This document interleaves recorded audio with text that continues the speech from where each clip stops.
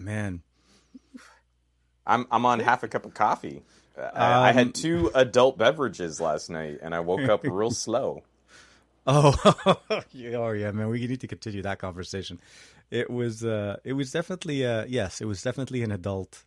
Okay, I'm gonna stop talking. Okay, I should think It before I wasn't say an these adult evening. No. It was it was people pretending to be adults while enjoying hanging out and kicking it with people. But yes, Aditya nailed it as usual. Sexy top hat.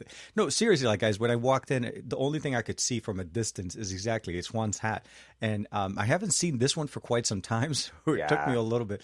But I don't bring out the pork pies as often as I used to. I've been more flat caps lately. So it was just nice. It was like, oh, I get to play dress up and wear a fancier hat. So you had that one in your, I want to say it's in one of your real, not your headshots, I think. It's one of your main professional ones.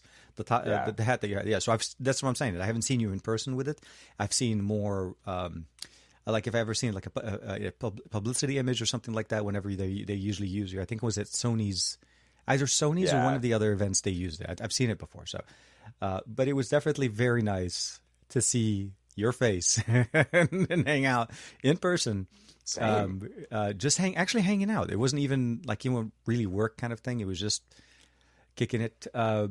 We should jump in. I mean, because genuinely for a podcast, and everybody, welcome to another episode of Best of Our Week, and hopefully we'll get to talk about the best of your week.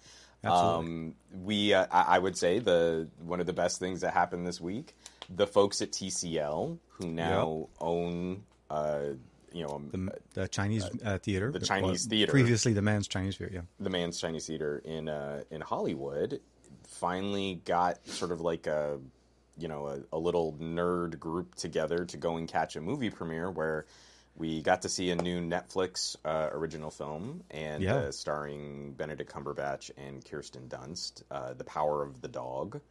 Yes. And it was my first time in a movie theater since before the pandemic. So it was Same.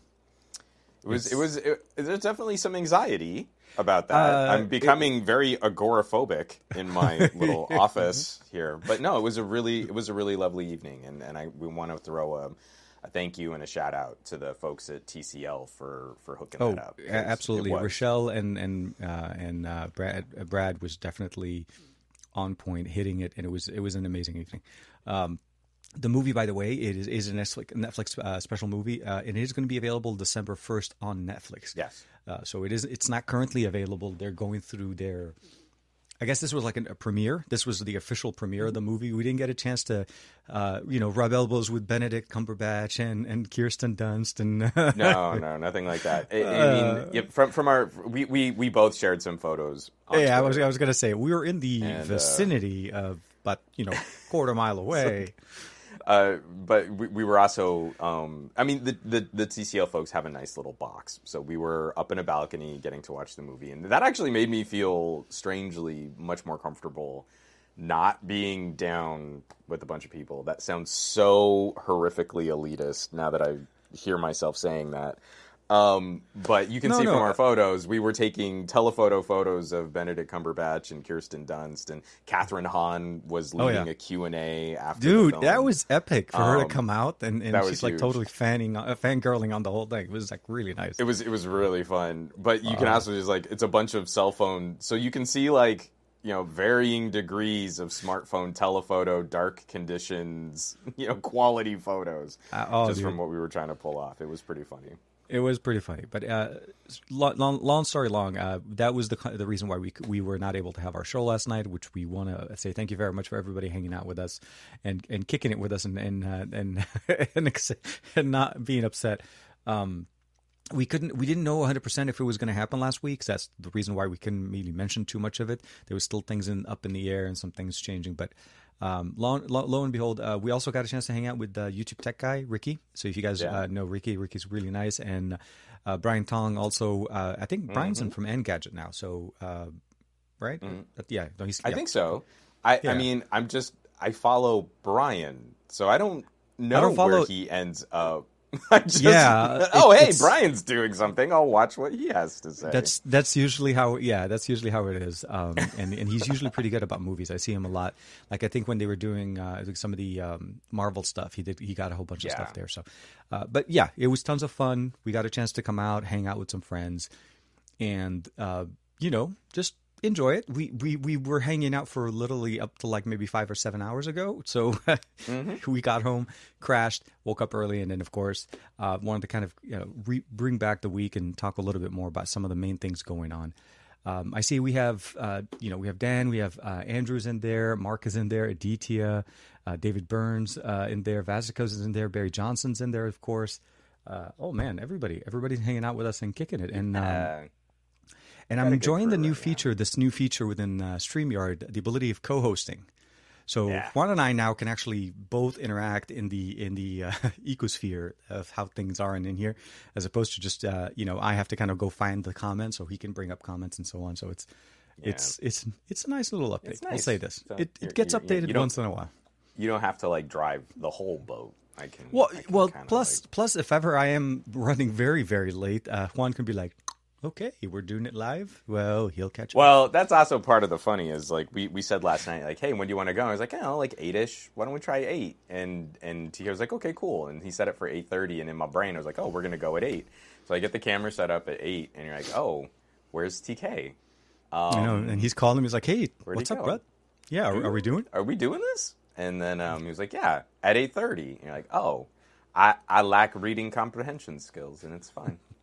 We said 8-ish, and I wasn't, since I couldn't confirm with him and I wasn't going to bug him early enough in the morning, I assumed 8:30, and if we were going to go earlier, but yeah. It was all definitely good. We finally made it here. We made it. But yeah, so let's talk a little bit about some of the other things going on. You put out a couple of videos this week. I'm still working on my Pixel 6 that I'm going to be working on today. Oh, do we want to jump right in on Pixel 6? Because this is the most dramatic, like, divisive, severing. This week has been crazy. Like, seriously, some of the conversations on Twitter over Pixel stuff has gone, like, why? Yeah, like, but why? Why would it have to be into that level? Like, people start kind of, like, making into an issue. People can have different experiences with the same thing. So one of my main talking points, and I don't want to soapbox too much because like I feel like that's what my Monday morning podcast is all about, is for me to rant and soapbox. But make sure you check out the SGTQA at Monday at 9. On Monday, that was a shameless plug right there. Right? Better rested and not as alcoholed the night before. I think there is a flavor or a trend. At the beginning of the year, we lost to LG. We started getting really hyped for other competition, and at the same time, there's a much smaller group of smartphone and tech enthusiasts that I feel are now becoming kind of radicalized on some of the trends that we see from algorithmic sorting of data and how people monetize their channels and the way that this can influence commentary. And so now we're starting to see, because it's not, I mean, a lot of people like to point to me for some of this drama, but I think it's spreading in a way where we're starting to call out what we find as troubling trends, and then people start to take that personally because, you're saying like, hey, I think you maybe didn't do your due diligence. Well, you're now, questioning my methodology, authenticity, and my method, and you're like, well, yes, but there's a reason, and I think this is getting kind of wrapped up in some of that emotion where smaller communities of tech enthusiasts have been punched down on for a really long time, and whenever something just gets a glimmer of coverage that's not overwhelmingly negative from the majority of larger tech channels, they start to invest in that. You start to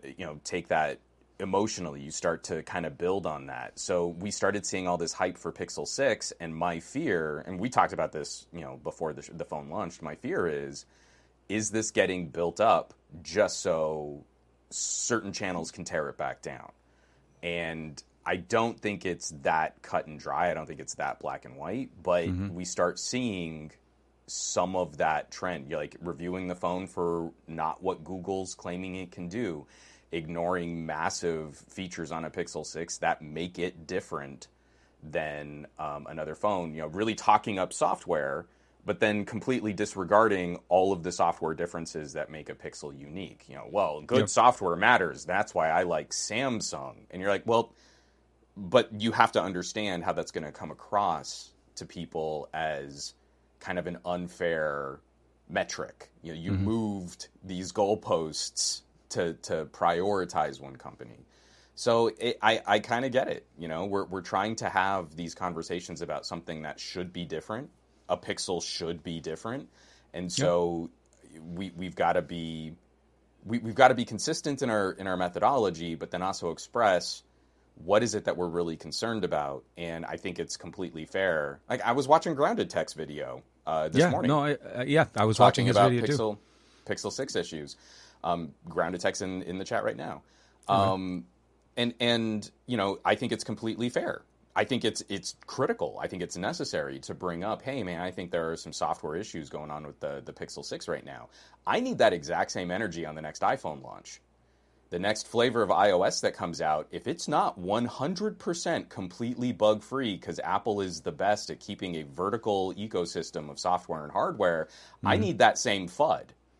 Oh, no, I don't even know who an iPhone is anymore. They slightly changed the UI. Oh no, there's some funky gremlins with some of the battery life and radio management. I think if someone bought an iPhone week 1 and then used the phone, they'd return it. They'd return it if it was in that state. It would be hot garbage. So that's kind of where I feel a lot of this ire is coming from. I think there's a smaller community of people that want to tell stories and they want to share some of their gadget enthusiasm, and increasingly they feel pushed out because you don't make money on YouTube by catering to niche or smaller pocket communities. Yeah, and it feels like bullying when you're a fan of a significantly less popular product and you're just trying to find the other people that also like that gadget. It's a very... I'll shut up now. No. It's a tough position to be in, to start with in the first place. First and foremost, I will say this. Kudos to Dan for having you and I in the background with the live stream from last week while he was doing his video. That was epic. I was going to say... Thank you. It was not paid, but your check will be in the mail.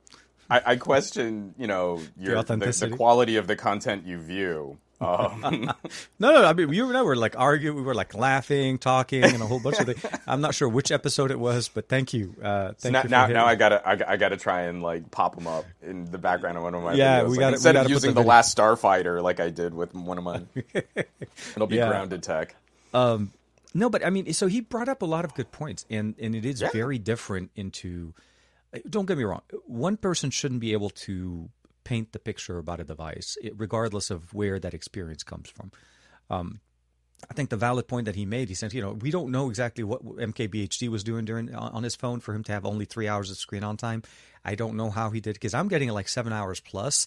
Ricky yesterday was telling me he got 9 hours. I'm like, the usage and how you use your device and what network you're on and how you're connected and all of those things play a massive factor into your experience on a smartphone.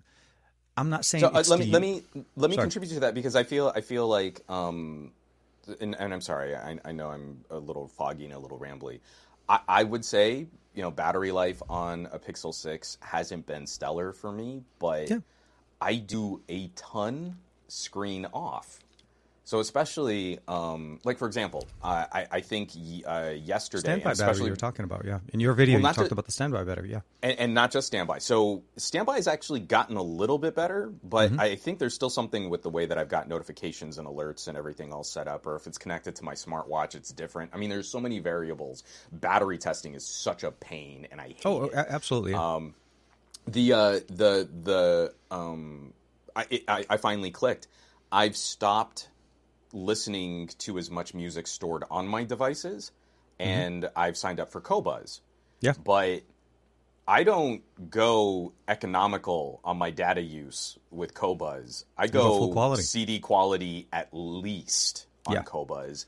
And like yesterday, I didn't plug in my phone when I was doing turn by turn to get to the Chinese theater, and I racked up 3 hours of Qobuz streaming CD quality or higher, and then I'm shocked. Like, well, wait a minute, why did my battery? Why was I like tanking at the end of the night where usually I've got some padding and I can kind of make it overnight without a reach? Oh, of course. And so I'm going back through some of my older screenshots and stuff, and like I've got podcasting and Qobuz running all the time. Yeah, that's why I'm only getting like 4.5 to 5 hours of screen on time a day, is because I'm hitting this phone as hard as I can, screen off, and streaming, super high quality audio as opposed to storing it locally. And those kinds of things are now kicking into the radio use. So I mean, again, it's not hard to demonstrate a newer SoC, high performance, not properly optimized, Android 12 needs some bug fixes, and to get a day of crappy battery life. The reason why I've given up trying to really dig into consistent battery testing is because you have no consistent day. You have no consistent use, and you've got to try and get a feel for a trend of battery life over a really long period of time. Absolutely, and understand how the battery performs on this device, and that you can anticipate. Because when you live with the phone is when you start realizing, like you said, you run a few hours of streaming music at high quality in the car when you're traveling. You're jumping towers, you're changing different experiences, but you're still streaming much higher frequency. Your bandwidth is being driven, even if the phone screen is off. A big thing that also a lot of people, dude, hey, Josh, hey, man, surprise. Good morning, Mr. Josh. Badara. Hope you're doing well, man. It's one of those weird situations. Like I said, that depends on the usage of you doing and depending what you're doing at that day. Also, if you're running it on Wi-Fi most of the time, that also changes the experience as well, because Wi-Fi is more consistent. Your modem isn't having to kind of seek and trying to jump between 4G to 5G. You're more consistent. Your battery will last a little bit longer as well. What my concern, what my surprise is the, I guess it's just that when he made the statement of 3 hours, to my understanding, when somebody says there's a number, it should be something that is measured over time, not just the last day of usage that you had. Sure. So my only thing I would say is maybe he is using the modem heavily. Maybe he is listening to a lot of podcasts and music. We don't know how his usage is.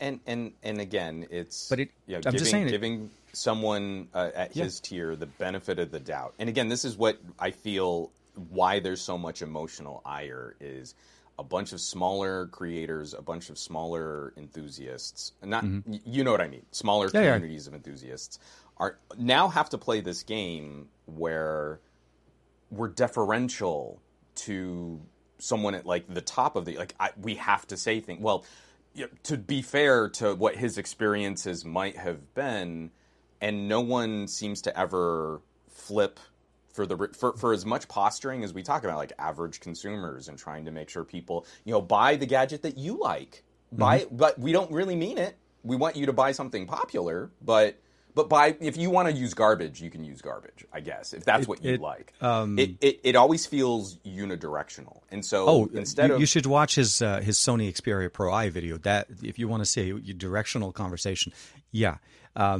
giving it a compliment and a backslap at the same statement is like very interesting to. It's whiplash inducing, and the same thing. I watched the video. I'm like, okay, so do you like it, or do you? What was And this is the other thing to get across is like I have to work a lot in my comments for my videos. Someone will come and you can tell, like, I put out my Duo 2 video and there are a lot of little snarky bits in there, but you can see when a Duo 2 or a Duo fan or a Surface fan in general leaves a comment, it's always this kind of surprise or refreshing. Like, I wasn't expecting this. Someone actually tried to use it. Hey, look, he's pointing out some of the issues I had with it, but he still likes it.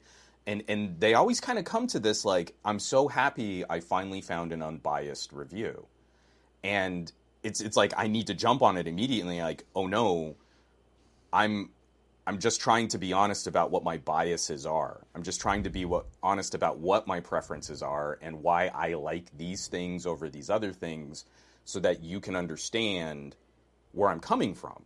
And that's what I feel has been lost at some of these larger average consumer reviewer tiers, is what do you do on your gadgets and what do you like? Because then I'd be able to wait. Like, hey, this content creator just genuinely doesn't like, digging in to all the camera stuff on a phone because he shoots on really fancy studio grade equipment. Totally makes sense to me. I would not weight anything that person has to say about cameras very heavily. Oh, this person doesn't game on a phone. I know where to put his review of a gaming phone. If he's not really playing games on mobile, I have we would all be a lot happier, I feel, if that was just part of it up front. Like the main turn that John Redinger took was so much healthier for his channel.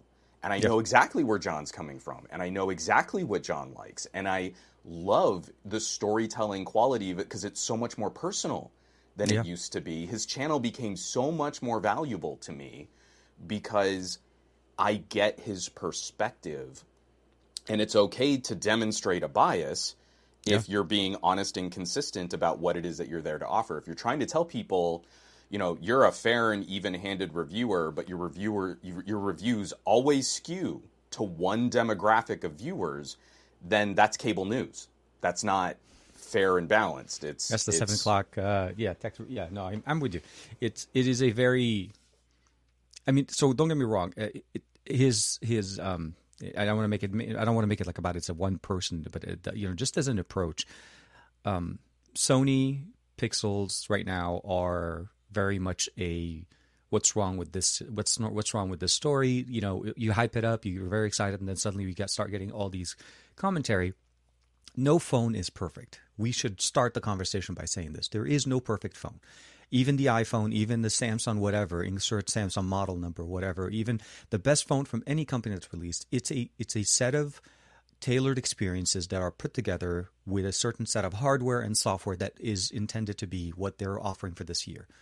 That's pretty much a rough estimation of what you get from a phone. And whatever your personal experience is, what your needs are, start impacting that once you start putting your hands on a phone like that. So, a Galaxy may work for most people, but I can tell you this. I mean, at the beginning of the year, some of my biggest concerns with them is the compromises that they did on that device. But nobody talked about that because to them, the S21 Ultra was the best thing since sliced bread. Same thing with the iPhone 13 Pro Max. You hear so much more videos reinforcing the idea of why, yes, it's a great thing to buy the iPhone 13 Pro. But don't get me wrong. There are certain experiences, certain things that may not work for everybody.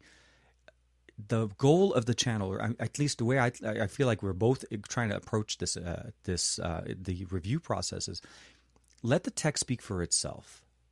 We share our experiences of what we did and what we went through, and the experiences should be reflected, and you need to explain them that this is how I experienced the tech. Dan's video was perfectly fine where he said, look, somebody may have it may be a massively big issue for them that YouTube Studio is crashing on your Pixel 6 Pro or on your Pixel 6, but understand that that's an Android 12 issue, not a Pixel issue. And the same day, he put out a tweet saying, they updated YouTube Studio and it works better. I wasn't having a problem on my YouTube Studio, so mine wasn't crashing. No, mine was crashing all the time. Hold on, I just got to see if I have updated. He posted, I didn't mean to like. No. Yeah. So, but some people were having issues, and like I said, it changes the approach of how you see it. But at the end of the day, is it a deal breaker? Is it something that you basically will make you say, okay, well, this phone is hard garbage or something like that? I don't really getting off of, and I'm purposely kind of directing you here because I feel another thing is we're watching sort of a contraction of tech YouTube, where now the entertainment value of tech YouTube is the drama surrounding tech YouTube, which makes a pocket community even a little more insular and toxic. And so now we're kind of stuck in this. And again, it's with good reason. The reason why TK and I talk so much about these things and the way that we live with gadgets is because it's a nice idea to tell your favorite content creator, well, don't worry about the haters, or don't worry about all these other reviewers. Don't let them live in your head rent free. All these things that we say to try and make someone feel better. But the reality is, if TK and I just come out with a video saying, hey, these are my experiences on the Pixel 6, this is us focusing on the positive, we're not picking apart some of these other review trends, all of that data is called into question. you cannot escape all of the comments of, well, such and such big YouTuber said that the battery life was garbage. Well, such and such big YouTuber said that the camera was completely unchanged from a smaller sensor pixel. Well, such and such big YouTuber said this, and such big YouTuber said that, because we've gotten to a point in punditry where tech reviewing has been distilled down to this lowest common denominator of GSM Arena. I memorize the specs, and now I just complain about the price, and that's about all I need to do to accomplish a review. I don't even need to use the gadget. And so to redirect some of that energy, and it's something that I go through cycles. Like, we've talked about this before on the podcast. Like, I can tell when I'm getting mean and I'm not just having fun with some of the snark. Like, it weighs on you. And there's no way to escape it if your main goal isn't, I need the most YouTube views. It's, I want to have the fun conversations. The whole point of my channel is not to be the most successful on YouTube. Obviously. I don't know how I could make that any clearer. That I am actively trying to do everything that the YouTube algorithm tells me, not what to do. Not to do, yeah. They're like pointing you left, you're going right. No, I get it. My YouTube creator panel is all red down arrows. I mean, it is clear they don't like the trend that I'm heading. You should never, as a creator, if you are trying to be a creator, just don't look at the trend. The trend is absolutely, it's like measuring yourself against yourself, and like as exactly what Josh said. His problem with YouTube Studio for many years now. It just doesn't pay him enough. I'm with get you back on that one. to get back to where you were going though, and to get back to what you were saying there. It's the I do want us to find these opportunities where we can just geek out. It's upsetting that we kind of have to front load so many of our conversations to say, like, you have come to my video likely after having watched another reviewer. And based on these trends, there's a very good chance you're already primed for this kind of a conversation. And you're about to be shocked because I had some similar but some different experiences. And now we've got to untangle this mess. And there's no way to do that gracefully. You can't do that by only being smiley, happy, smaller YouTuber. I'm just so glad I get to participate. You have to engage in some conflict to undo some of that process, or to explain why certain reviews trend in a certain direction, or why certain testing works in a certain direction, and why this is going to be different. But it doesn't mean that we can't have a reasonable conversation about it. And so it just cracks me up, because I know I have a reputation, across the internet, and I'm not too bothered by it. But I still get those comments like, well, Juan needs to understand that not everyone thinks like him. And you're like, Juan's main point is that there should be more coverage of phones for smaller communities of people. What you're saying is there shouldn't be? Like all smaller phone communities should die and there should only be Sam Apple? Is that what we're trying to accomplish? There should be there should be 2 videos dropped every time a new phone comes out, and it is basically the biggest YouTubers on the market. Lou to unbox it, and MKBHD to give us his point of view on it. And I think that's pretty much what we need, right? Everybody else could just take a vacation. It's the holiday. No, so I want to get back, because TK and I rolled up to a TCL event with a Pixel 6 and a TCL 20 in tow. 20 Pro, Look, so putting those two phones side by side, TK, climactic showdown. Who won? Who's the winner? TCL 20 Pro or Pixel 6 Pro? Ready, go. So overall, I think for close-up shots, it wasn't as bad as I was thinking it was going to be. The low light performance was actually not. When it came to telephoto, though, when you start seeing some of those pictures that we were dropping, that was very much the 6 Pro flexing its muscle. It's just because it has the reach. I couldn't reach the stage with the 20 Pro. You can. But it's there was not enough light, and there was not enough.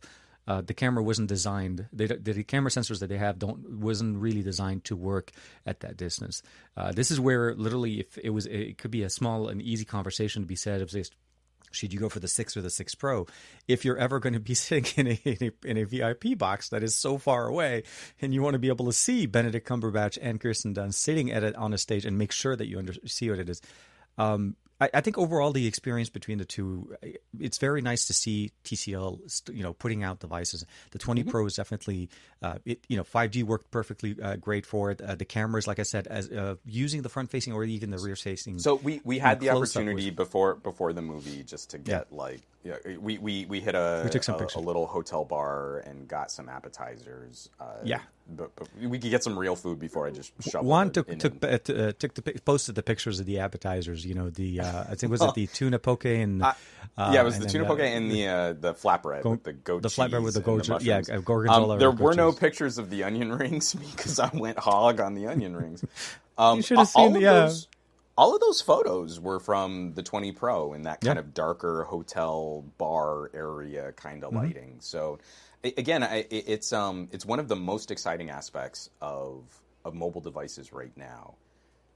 I mean, the 20 Pro is like a premium mid-ranger. It's competing literally in a mid-pack. If we're going to start showing colors, you've got the color. I've got the regular gray version of the 20 Pro. Sony is Sony is that auto exposure too. Oh, right. It's very reflective, it's better. It's very reflective. That's why the moment the reflection hits it the other way, Sony's like, no, I'm not looking at this. So we get the color there. So it was nice to kind of put this into kind of a practical situation where these photos would matter, and the photos came out looking great. I would say the Pixel 6 photos were better. But this is one of the most.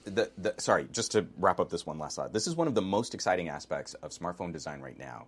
Where 5 years ago, if my aunt or if my cousin walked out of a low cost carrier with some brand of a TCL or some kind of cheap phone, we all would have gasped through our teeth.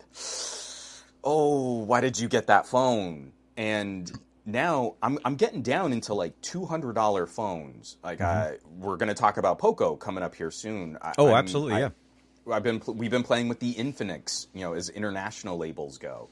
And there is really no terrible phone that's actually making it to market that if someone were to buy it, they wouldn't reasonably be able to achieve all of their daily driver smartphone computing needs and still have some room for some fun stuff, video streaming, respectable cameras, even if they aren't the bestest, and rocking the 20 Pro again for the first time in a couple months.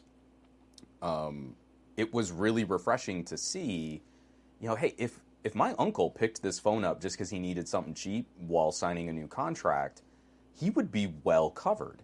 I don't know that he would be bothered by having a 60 hertz refresh rate display, but he goes and takes a picture of him and his wife indoors at a restaurant.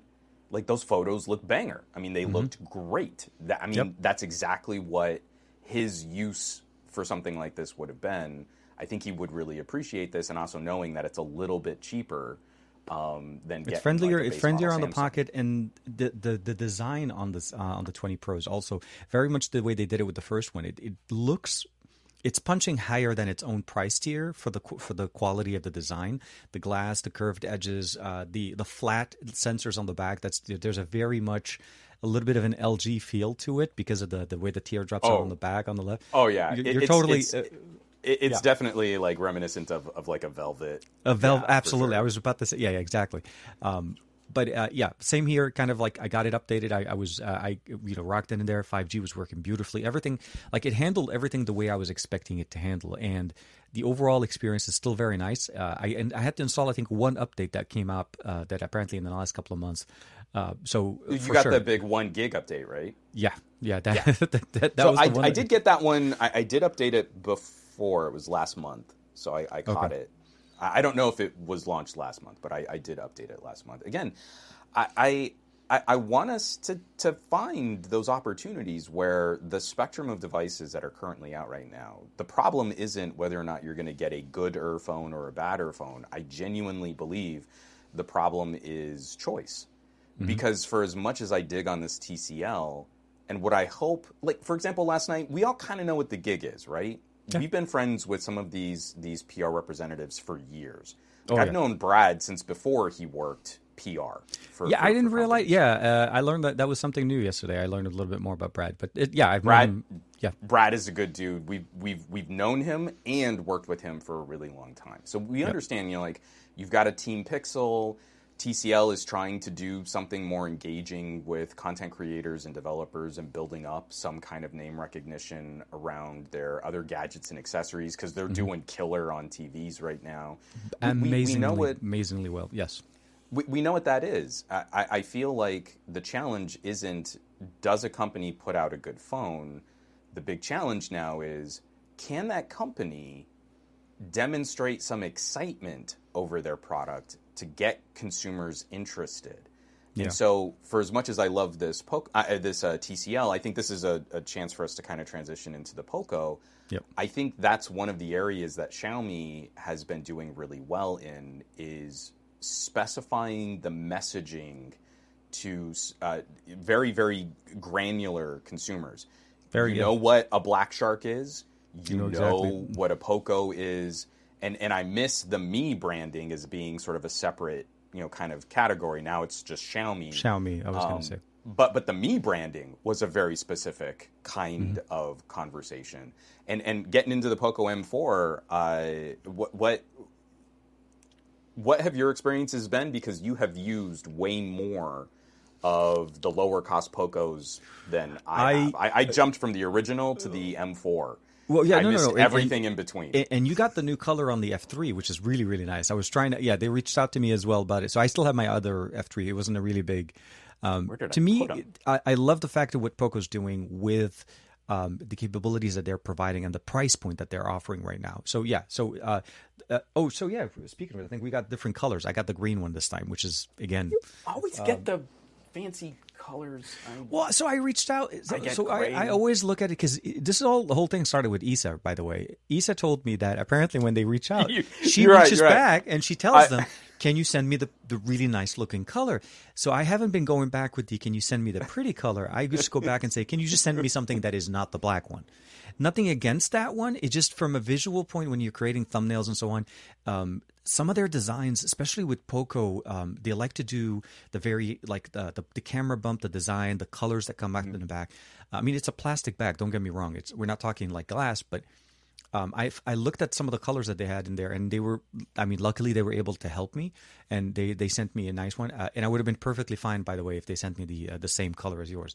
My thing at the end of the day was I just felt like why not ask? And even though they said no. Yeah, see, that's the brand new color on the F3. So I don't have that one, but it looks amazingly nice.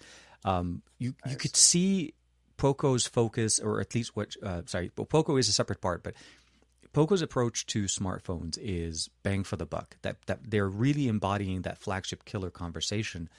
I wouldn't necessarily use flagship killer on this. I definitely think this is an amazing budget phone at about 250 euros if you buy the fully maxed out version, or even 220. You're getting a lot of performance for what you would want to use a device at that price point. You're getting that performance to bang for the buck. How much you're paying and what you're getting is definitely more. And POCO still always delivers there. You get stereo speakers, you get 90 hertz, you get large display, 5,000 milliampere, 33-watt charging. It's not going to be the best gaming phone, and I said that in the video, but it plays games very well.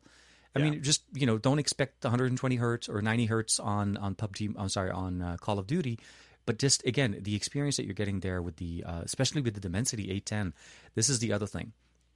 MediaTek has been making a very big stride with a lot of the Asian smartphone manufacturers now, especially with their more mid-range and price point. The Dimensity chipsets are to be reckoned with. So good. I can't wait to see what MediaTek has to do for 2022 when it comes down to, what's the next marker, because they're getting very close. And I like that they're able to provide us options that are more economical. People are able to buy these devices. Reno's been using them. Oppo's been jumping on. Xiaomi's been using them as well.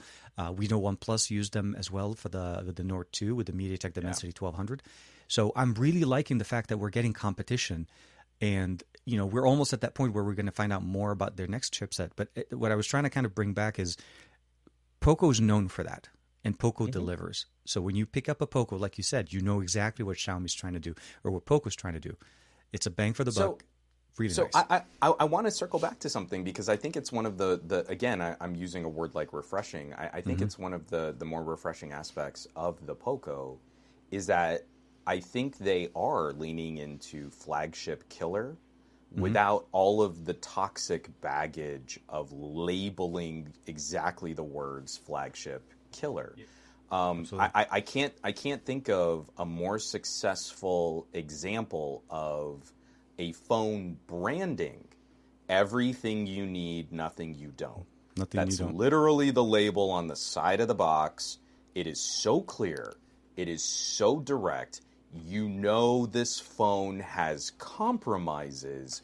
You're not going to care because it does XYZ at a low price, right? Yep.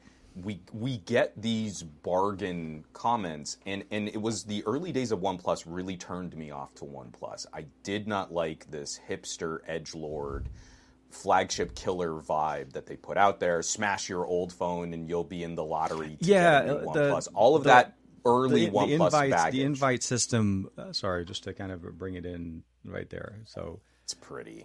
No, but they deliver though. Every time they release, POCO delivers. Black Shark deliver. They're building on. They know that people like to see devices that look really nice and that perform well, and they're doing it really at that price point. Like I said, so I just the flagship killer is just a title. I think a lot of people like to throw it around, but at the end of the day, you would not be disappointed. Going into it, knowing how much money you paid for it, you definitely will not be disappointed. And it does perform quite well for what it offers us. I wish they had a little bit better support for connectivity in the U.S. That would have been my only thing. I could only get it to connect on AT&T. T-Mobile for me was just not having it here. So I think couldn't get it to connect to anything but like the T-Mobile tower that's like right across the street. So you have some exact opposite bands and support from what absolutely. You were dealing with. But I typically do. I mean, most of the time I'm able to pick up at least HSPA Plus or something like that on T-Mobile. But yeah, this time it was a strict AT&T conversation. But for me, it was definitely very nice. Oh my god! And the 2000 just been released yesterday in 4 nanometers. It's very very tech needs to fit what you need. And like I said, POCO's definitely delivering on it. So that's fitting what you need. And this is kind of why I want to bring this back. And I'm so glad you kind of mentioned TCL in this space too. Yep.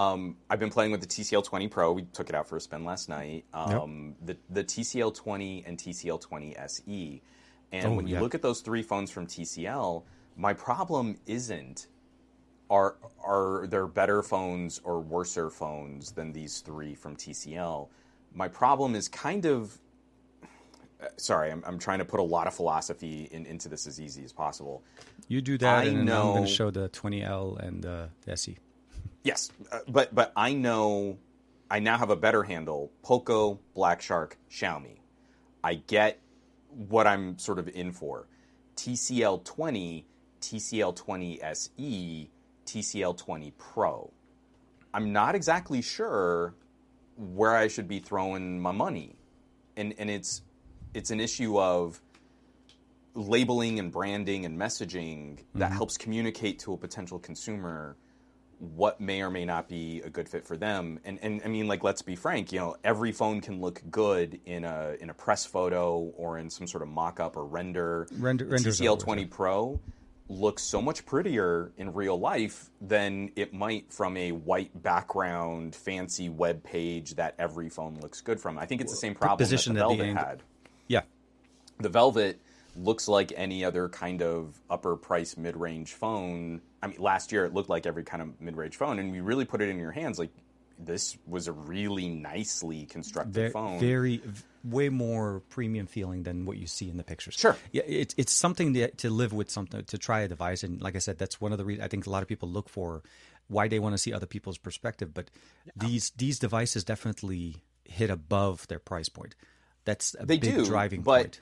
But I'm picking up a POCO F3, and I've got my TCL 20 Pro, and there are numerous pros and cons and differences. But this, to me, kind of feels like the conversation we would have had last year about a Galaxy A70 and an LG Velvet. Like, if you see these two on paper on a web page and you're just breaking down specs, The F3 seems like an obvious foregone conclusion. It's got the 870. It's more powerful. It's probably going to get a little more regular software polish because of the way that Xiaomi updates MIUI. Mm-hmm. But then if you really hold the 20 Pro in your hand, it's better built.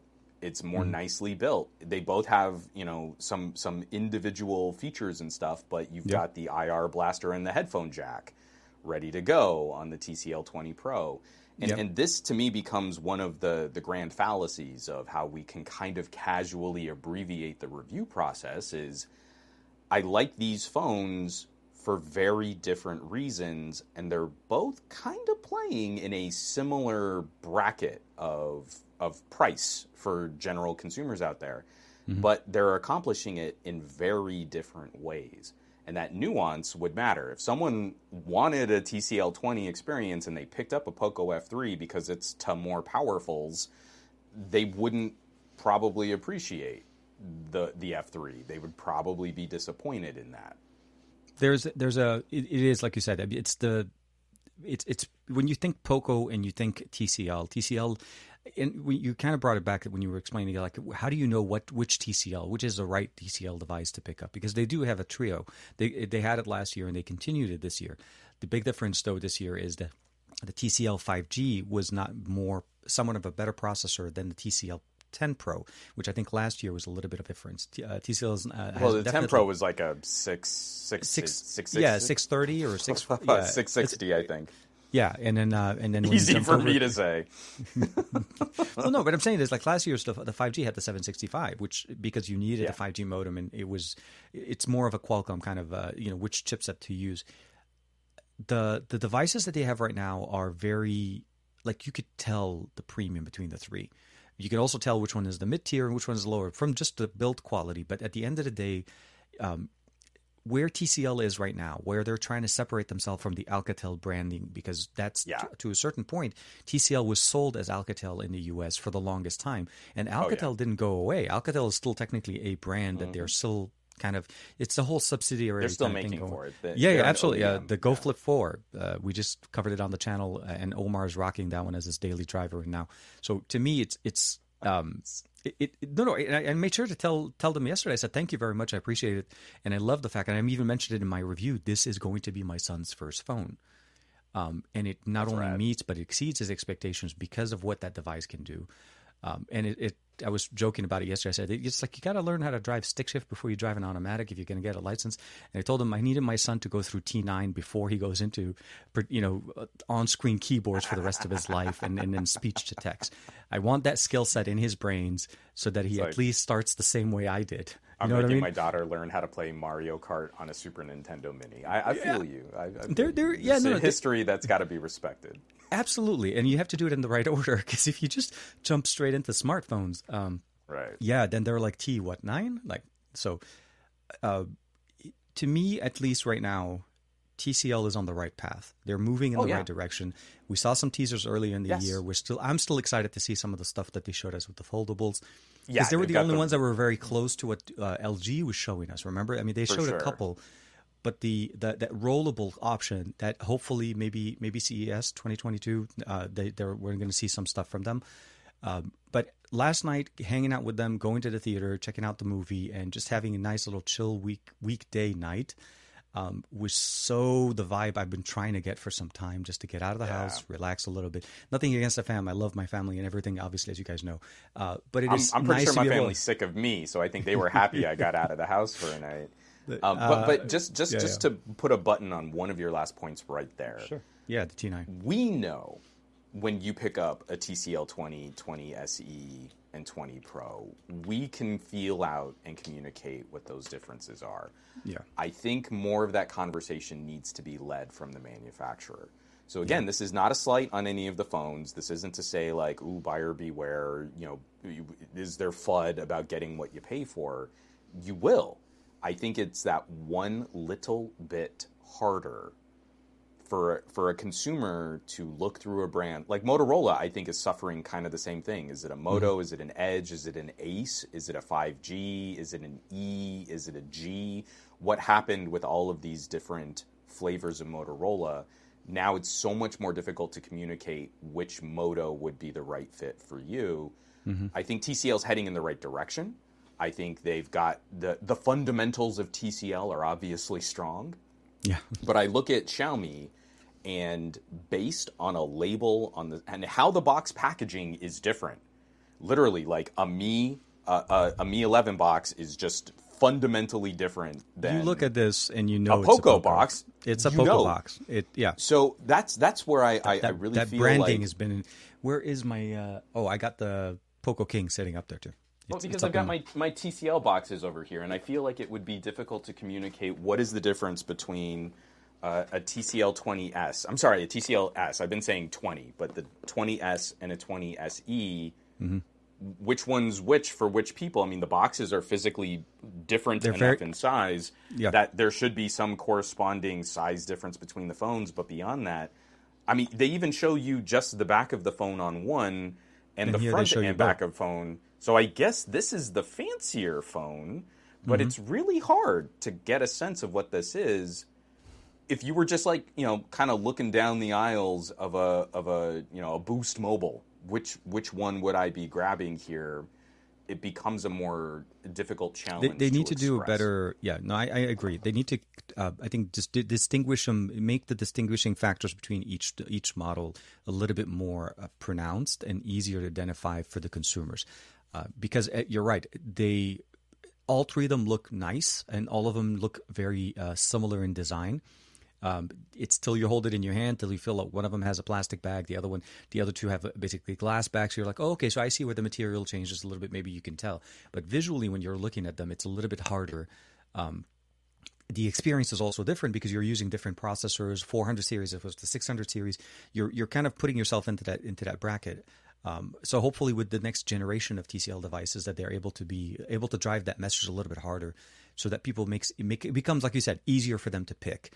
I still think the 20 Pro or the Pro series is still some of their best options that they have because it doesn't, and I'm hoping they stick with the under $500 price tag because that has been, they will. Yeah. It's just the perfect combination. It's great design. In fact, not only sticking with under 500, it's an opportunity where I'd love to see TCL maybe use some MediaTek and play with some of those features and pricing. And so TCL uses MediaTek a lot on their TV department. So you gotta, So TCL MediaTek dominates in there. I mean, literally now this is an opportunity for them to even look at what. Oh, absolutely. When you think of a smart device in your home.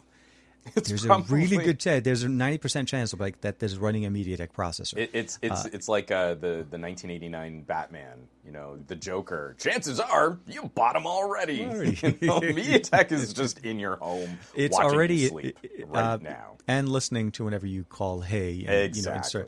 They're inescapable. Actually, Amazon uses them quite a bit. I was very much surprised a couple of years ago when I went to their tech summit. And they had a display of all of the things that they have, like not everything, but like a collection of things. But literally, like all of Amazon's Echo, all of the things like they do. It's legit. Peloton bikes, the OnePlus TV used them. What else was there? There was like a few other things in their tablets, and obviously, and so on. MediaTek, like I said, it's a company that is making the name for itself, but it's already there. It's making more people aware of them. But it's like you said, it's already there. You already have it. You just didn't know it was there. So it was a fun homecoming getting to kind of revisit some TCL, and I do feel like maybe I should try and live up a little bit more. Not like doing a ton more videos, but this is the exact kind of conversation that I think would work for a written piece. Yeah. Like on my website, just saying like, hey, I'm checking this out. There's something really interesting happening at this price tier, and I think we can kind of revisit this. But I think this is primarily the biggest challenge for most brands. The messaging is, especially coming from a Westerner's perspective in North America, where our market is so heavily dominated by two companies that spend ludicrous amounts of money on marketing. Look at, there's a backlash on Google because you're seeing more Google commercials. So that's a reason to be upset with Google. I feel like the Duo 2, Microsoft has not done a good job trying to reach commercial-wise, the tiny community of people that will be a good fit for the Duo 2. You've got to be real specific about who should rock a Duo 2. This is not a casually recommended product, but for that tiny group, it is amazing. And so then I see like the success of Xiaomi internationally and how Xiaomi is now like eclipsing every other phone manufacturer. And I think in part, they are nailing the regional marketing to make sure people are tuned in to what community they should belong to. And moving forward, Microsoft needs to do better at that. Samsung needs to do better than that. And finally acknowledge that more people are into Galaxy A than Galaxy S. And really, properly get that messaging out there. And when I use these TCLs, the one thing that would make my conversation easier is if we didn't have to start from scratch, just sort of breaking down. This is the company. They make TVs. They've also made phones. They've currently got 4 different phones out, and they do these different things, and the right one for you would be somewhere over here. You've got to go through a flow chart. I do not need to go through that same flow chart for my more international flavored videos on Xiaomi. I can abbreviate so much of that conversation and just get to the gadget. I don't need to spell out POCO, because if you're watching my POCO video, I'm pretty confident you know what a POCO is. TCL, I don't have that same ease. It's a different conversation, but like I said, they're known for their TV, and this is technically their second year as their independent brand, making their own TCL label kind of a thing. So we just need to see, hopefully, that how the I guess the 30 series, since technically that would be the third generation, will be announced, because I think we should be hearing something about that at CES, the way they did it last year. The MediaTek, the silent partner, the opposite of Intel. Let me tell you, because you've actually worked with MediaTek PR. I have tried. I have contacted. I have showed up at events. I have reached out. MediaTek has never gotten back to me. It is like one of the top companies that I have wanted to try and storytell, like, hey, this is what I think is happening here, and we've got this Velvet, let me show you how they perform, and this is really great. Never have gotten anything from MediaTek. So you talk about a silent very much a silent part. It is a very interesting approach of how their approach to the U.S. market right now is slowly building up. It's not something that they're not trying to go as hard as, let's say, a Qualcomm approach is to things. So that's one of the other things. They're very small, and overall my experience with them kind of stemmed over from XDA, as working with them over the years with XDA. So that's how I was able to make the relationships go in, kind of thing. But I'm hoping that the conversation keeps going, with the solo career, that, now that I'm no longer, participating or creating content on the XDA side. So for me, I'm hoping that conversation kind of keeps going through. Hopefully we can also open up the channel. So it'll be nice. We'll have to see how that goes, but I'm happy to see what they're doing well with those conversations. And then it's just like the nerdery of being able to point out, like, I wish I could spend more time with Exynos. I love getting to see what Tensor's doing. I just put up this comment from Vazikos, the MediaTek 1000 AV1 decoding. And you're like, you lose so much nuance if all you do is run an N22 and then say, like, but it doesn't perform as well. If there's a difference or there's a reason for why we're changing CPU cores, or if we're trying to implement different machine learning algorithms, or if we're trying to make different types of video streaming less resource intensive, which saves you on battery life. That's the real flavor, right? If you just read the spec sheet, check out a Geekbench score, and then complain about the price, you have fundamentally missed what that company is trying to accomplish, and you're not reviewing the company, or you're not reviewing the product, you're reviewing what the product isn't. Mm-hmm. And that's it's a fundamental issue that I think you're not judging the device, you're just telling everybody what it's not. I'm pointing the conversation into something else. It's like you're using it as a stepping stone to move you into the to feed whatever the narrative. If Netflix goes AV1, and a majority of Netflix is consumed on mobile now, like they just because did you get the update for Netflix for games? No.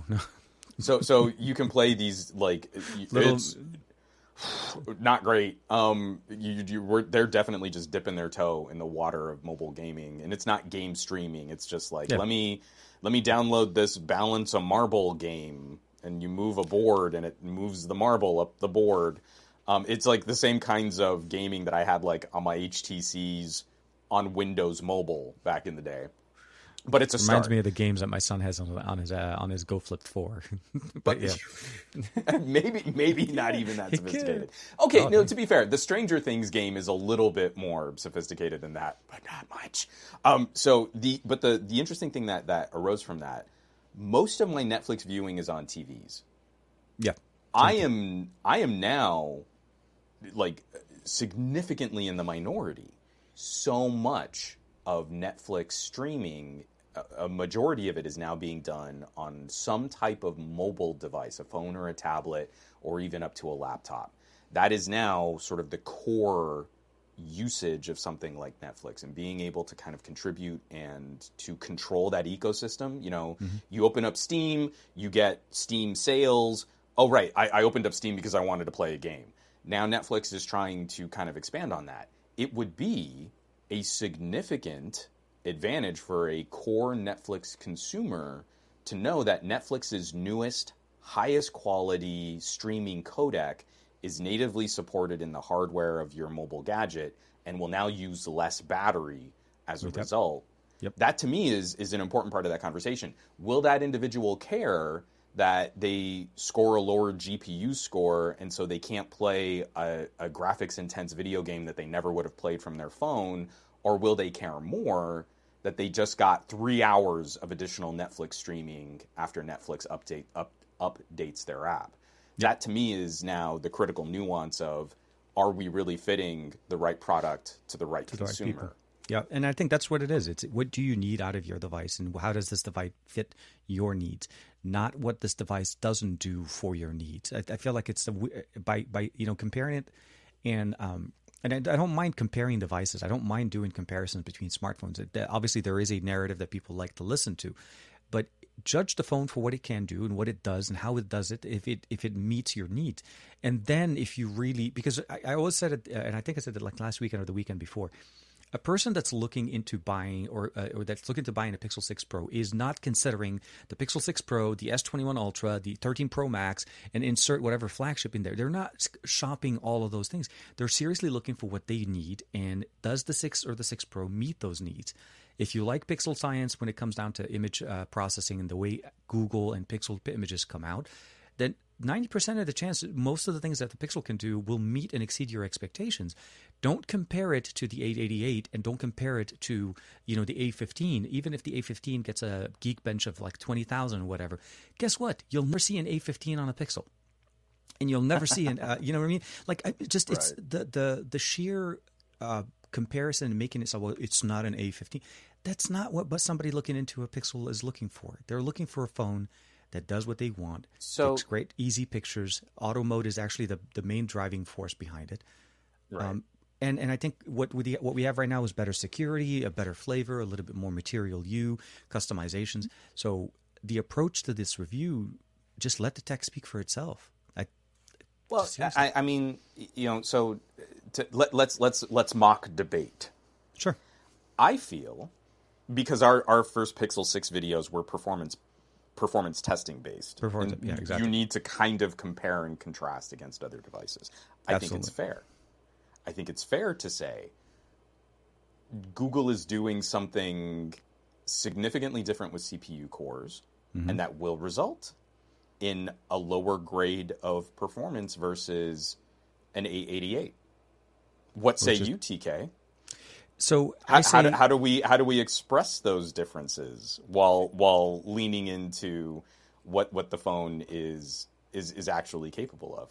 So from a capability standpoint, it absolutely, there's going to be differences between every model. Any car you go into the lot right now, even from the same dealership, you're going to have different great performances depending on the car you pick up.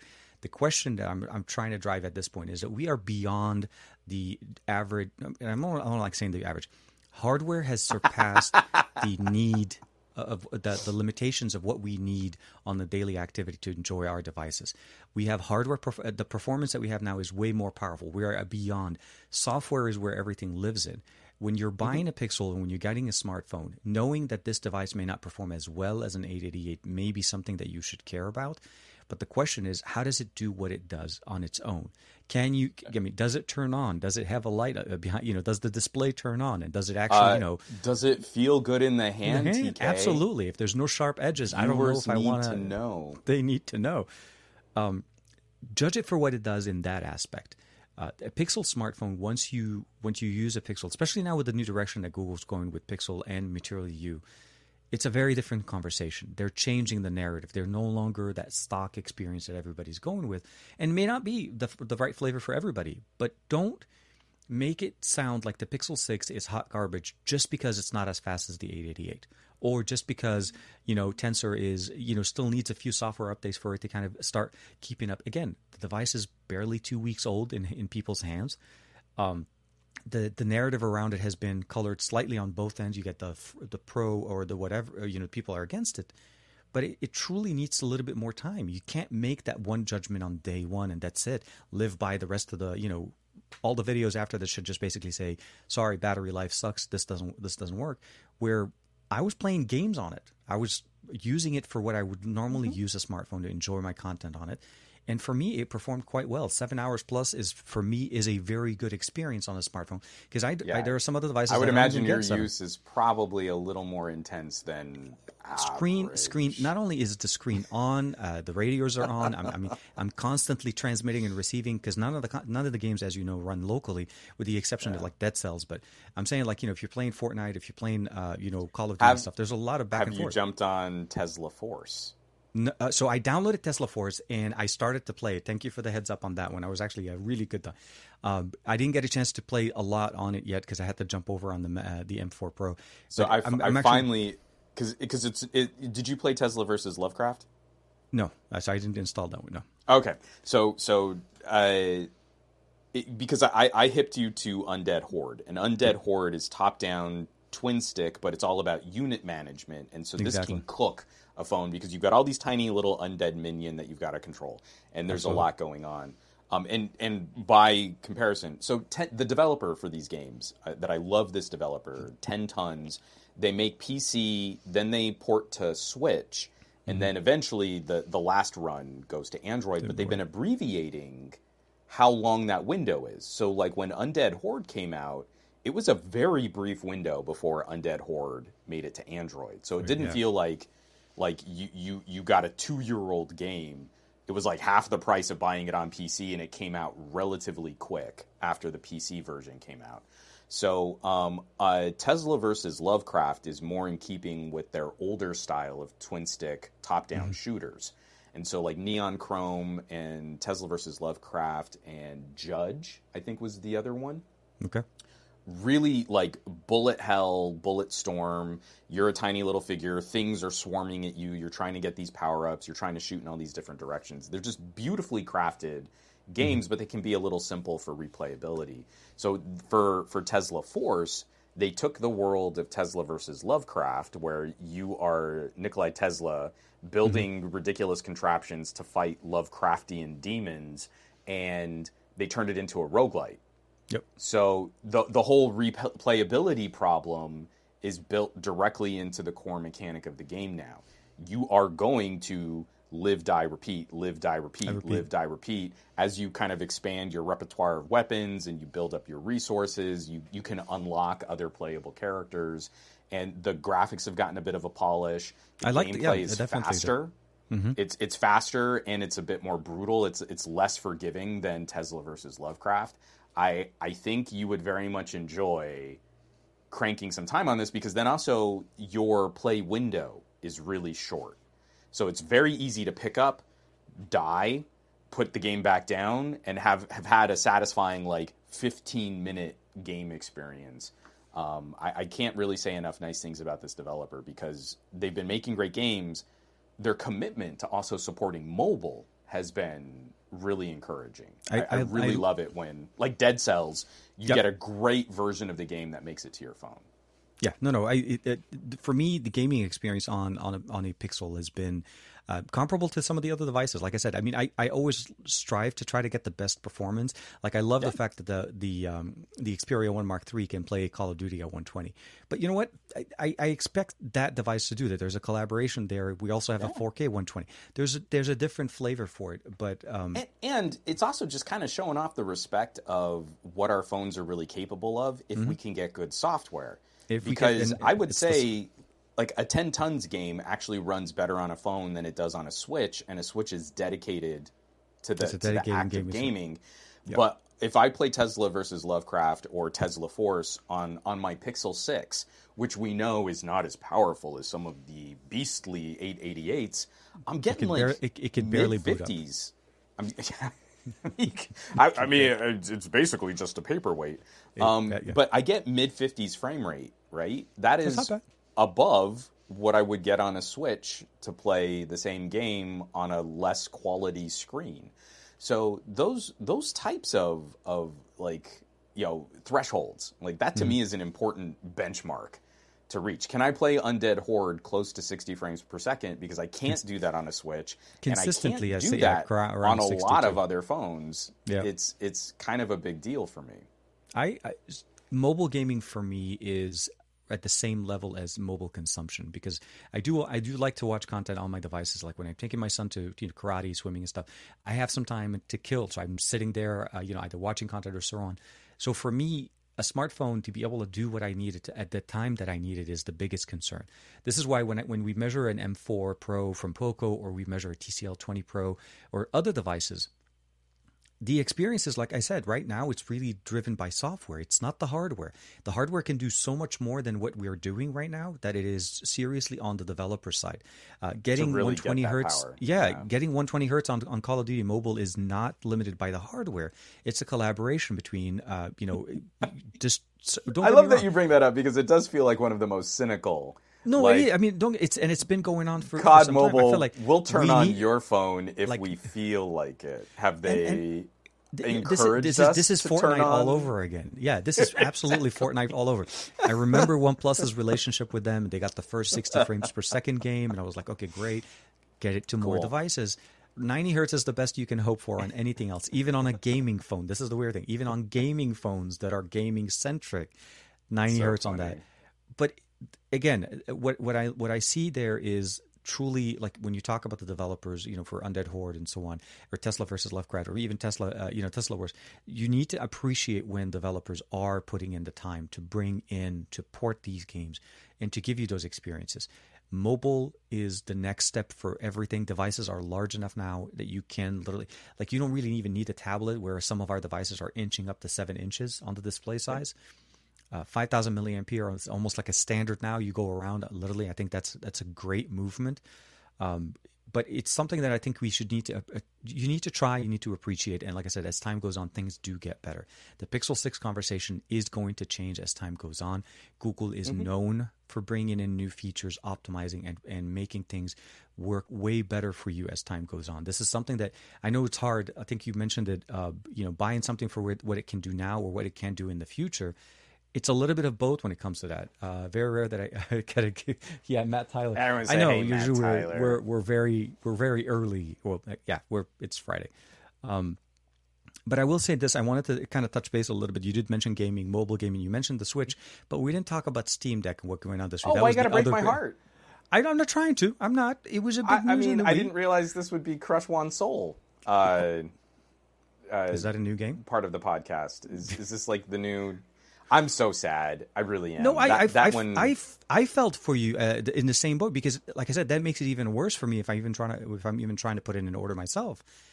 Well, and I got everyone who's been following my podcast, I was on a road trip when Steam Deck went in pre-sale, and Steam's. Again, I appreciate that Valve tried to make this aggressively locked down, so you couldn't just put in a pre-order for a Steam Deck. You had to have an account that had bought things in the past and had a certain amount of time behind it. Like you had to have like a verified account to put in a pre-order, and I did. And their servers were melting so hard when pre-orders went live, they just booted me. So I wasn't able to get a pre-order in until later that afternoon, and that put me so far behind in the queue that I probably wasn't going to get a Steam Deck on their original launch window until 2022 anyway.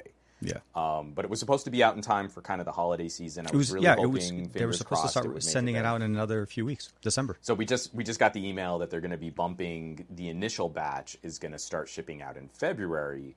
And so now they can't even tell me. They're just saying like into Q2 2022, which is like April at the earliest. Yeah. So I'm even more like, I was willing to kind of, wait out the holidays. We know there's some slow time. I'll probably get it January, February. Then we can jump in, and I want to host more of that content over on Twitch. I want to talk about games and actually stream straight from it on Twitch. Yeah. Exactly.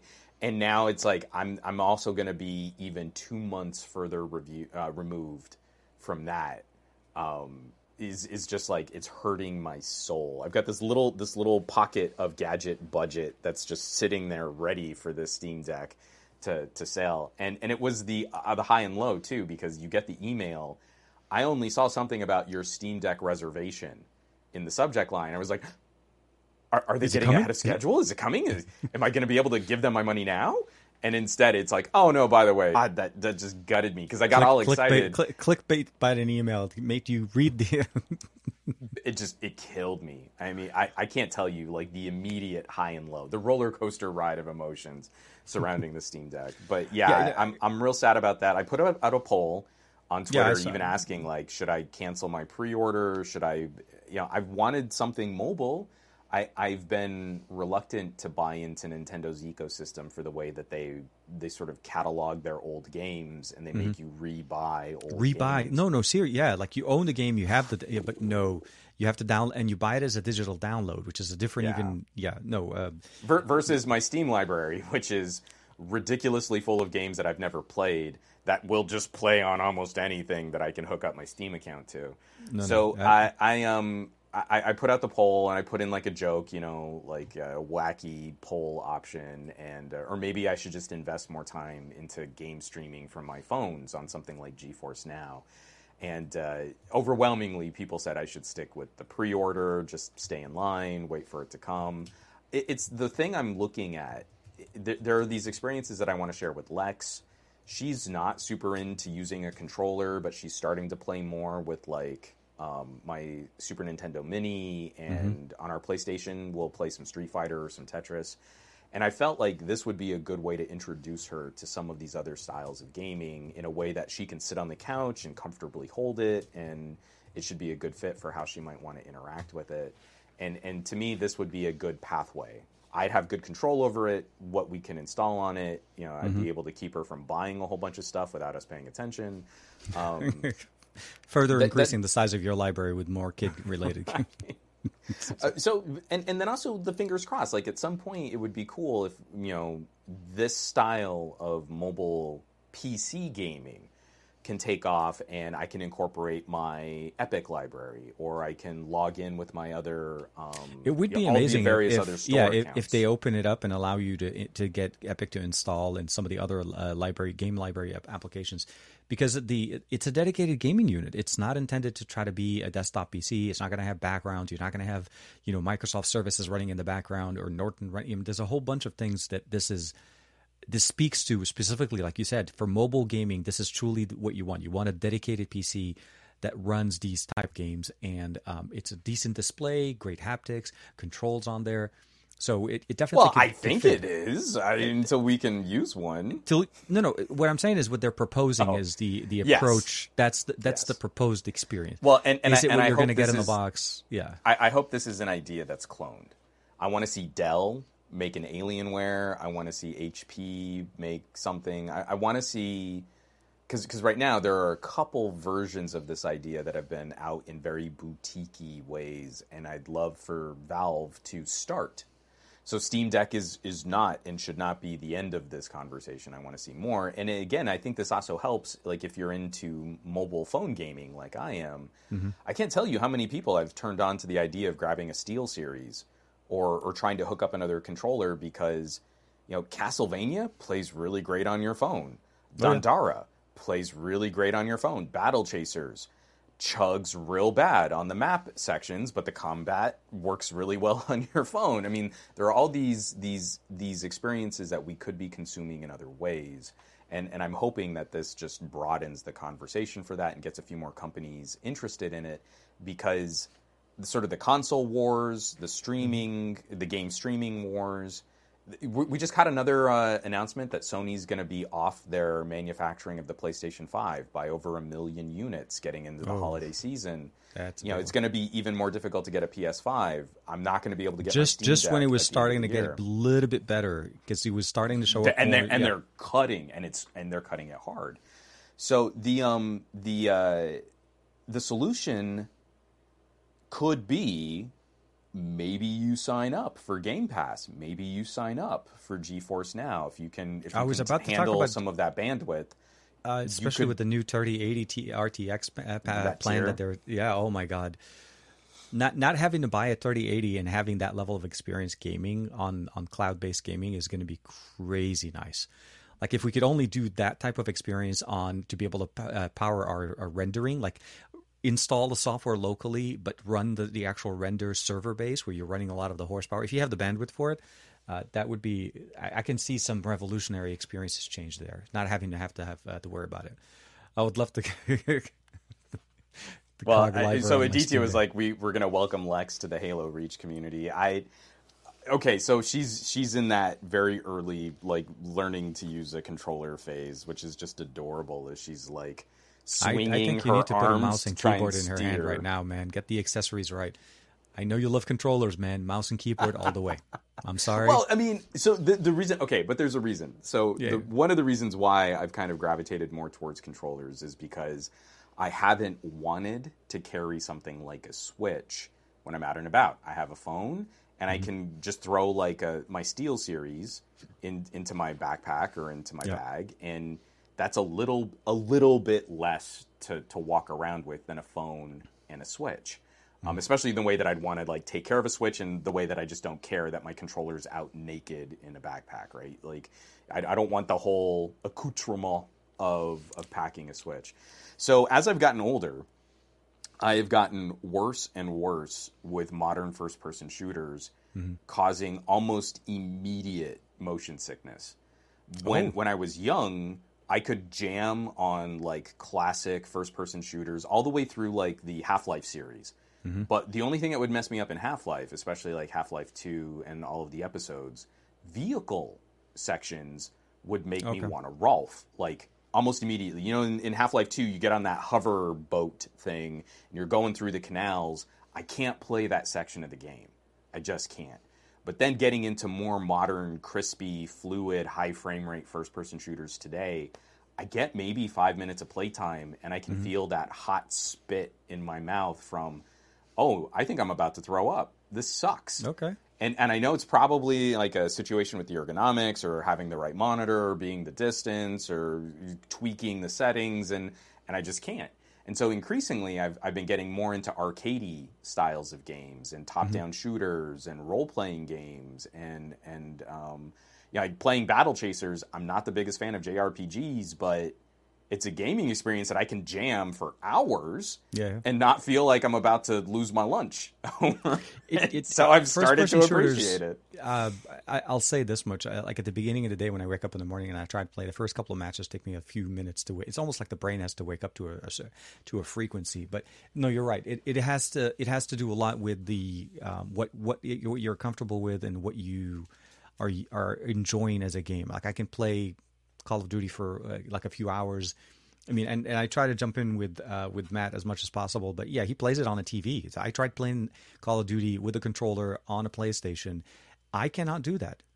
For me, I was having a little bit of a reverse experience because I'm used to playing it at 120 frames per second, and then jumping down to 60 frames per second because that's what my TV could do was a very jarring TK, experience. let them eat cake. Oh, no. that I would suffer at 60 frames per second. It's not a suffering. It's what I was trying to empathize with is the motion sickness. Oh, I started to feel that because I was so used to one experience over the other. That makes There was sense. that one time when I was having a motherboard problem. I don't know if you remember. My PC was down for at least a couple of weeks. I had to kind of send it back.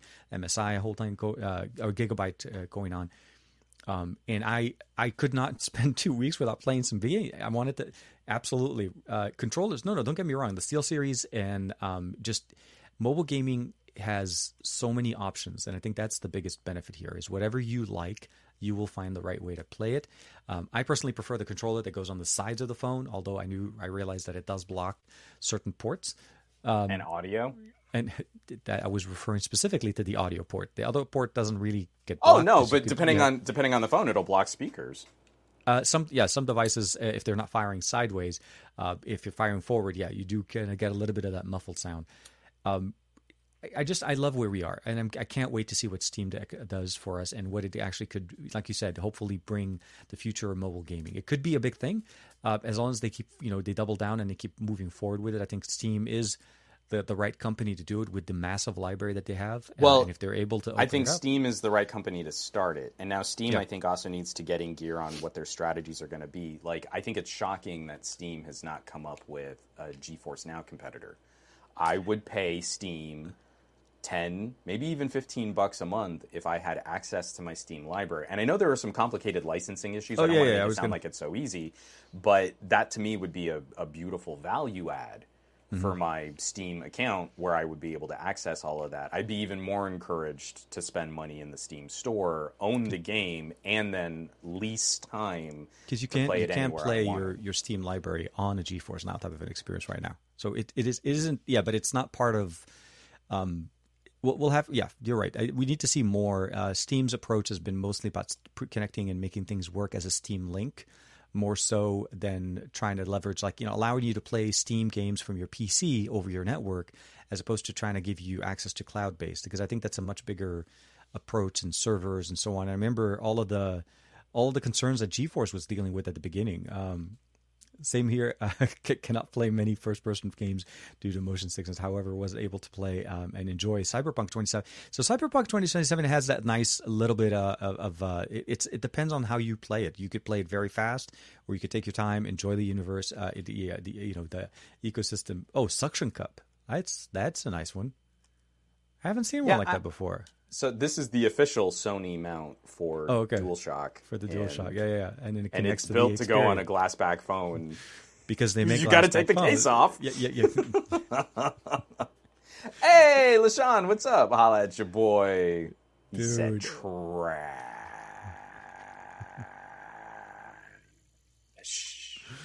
Oh my God. No, it is definitely very, very nice. It is very...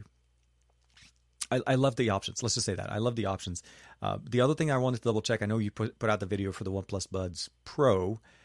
You finally got a chance to spend some time with your buds. Yeah. I'm down to one bud, but we'll keep that conversation for later. Yeah, I feel so bad that you lost one of your buds. I have seen at In and Out of all both of my places. buds.